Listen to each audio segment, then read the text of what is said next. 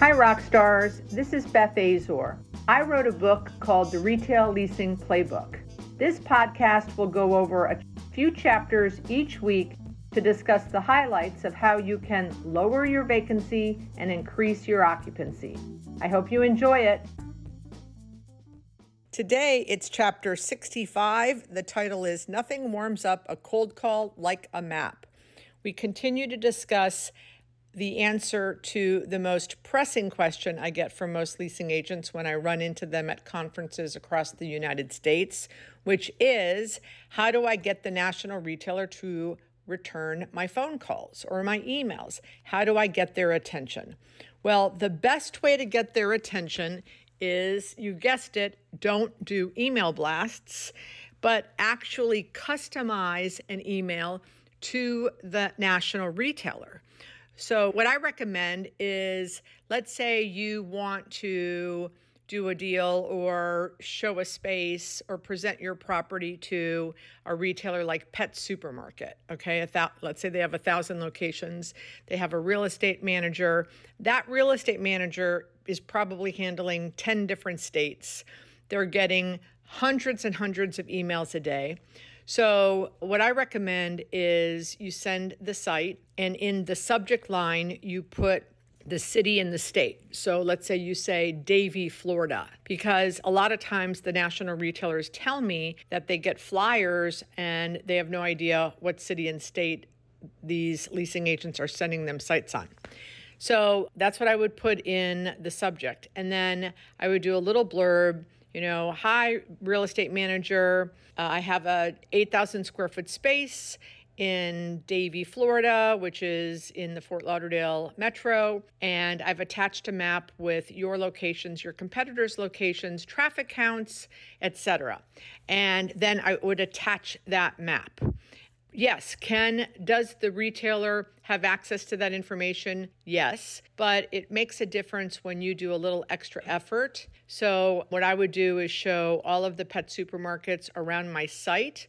It would obviously show that mine is maybe a hole in their donut, and they can see that.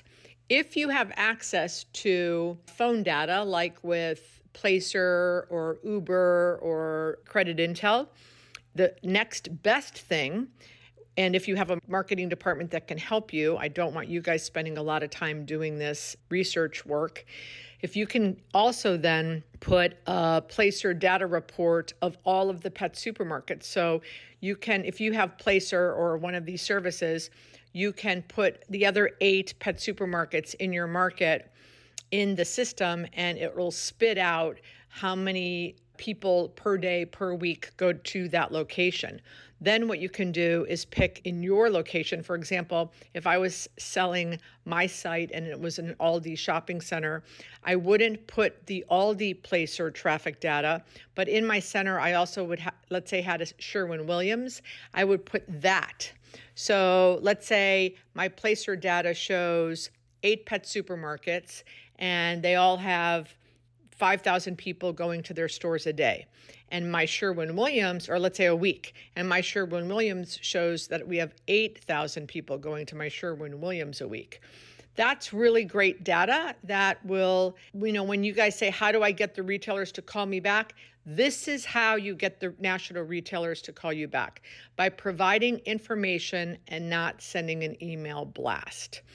In the book, if you have a copy of the book, in this chapter 65, you see an email from the real estate manager from Dollar Tree. It's a very long email, and it spells out what he, as a real estate manager, would like when leasing agents submit sites.